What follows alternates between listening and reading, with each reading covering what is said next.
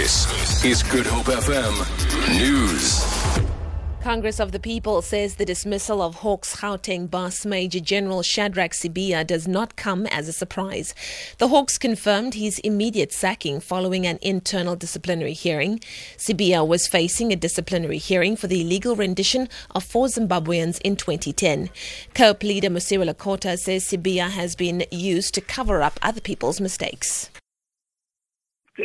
That a public servant would be victimized to cover up for any executive failure in these matters of managing the problems relating to the Zimbabwe rendition.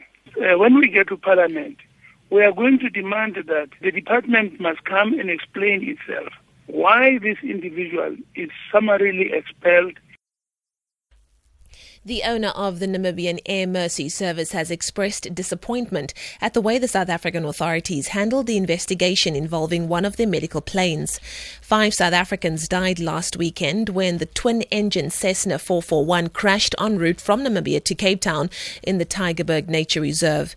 Chief Executive of EMED Rescue 24, Bert Struwig, has lambasted the Civil Aviation Authorities and the Transport Department for remaining mum. Jermaine Krieger reports. Speaking to a Namibian newspaper, Struwig said he wants to know what transpired in the plane's last moments before it crashed. He says that although the authorities have offered him a transcript of the conversations in question, their comments and handlings of the matter over the past week have not inspired the neighbouring country's trust. The Department of International Relations and Cooperation have refused to comment, and the civil aviation authorities have not been available for comment. Jermaine Krieger, SABC News, Johannesburg.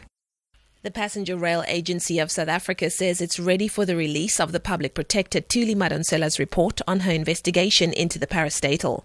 The report makes damning allegations against axed PRASA CEO Lucky Montana, including the signing off of irregular tenders. The report is expected to be released on Monday. PRASA CEO Nathi Kenna addressed the media in Pretoria on issues affecting the rail agency. Kenna says they are also conducting intensive investigations within PRASA. Meanwhile, PRASA has suspended 7 staff members who organised what it considered an unauthorised gathering in support of the reinstated of its former chief.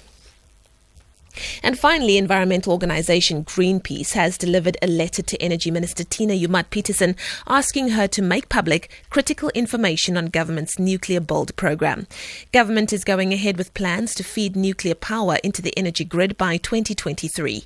Senior Climate and Energy Campaign Manager at Greenpeace Africa, Melita Steele, says they want more information made public before government begins procuring suppliers for the nuclear reactors. South Africa has some of the best renewable resources in the world.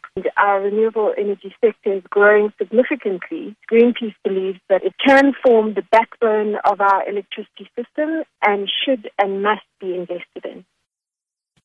For Good Hope FM News, I'm Leanne Williams.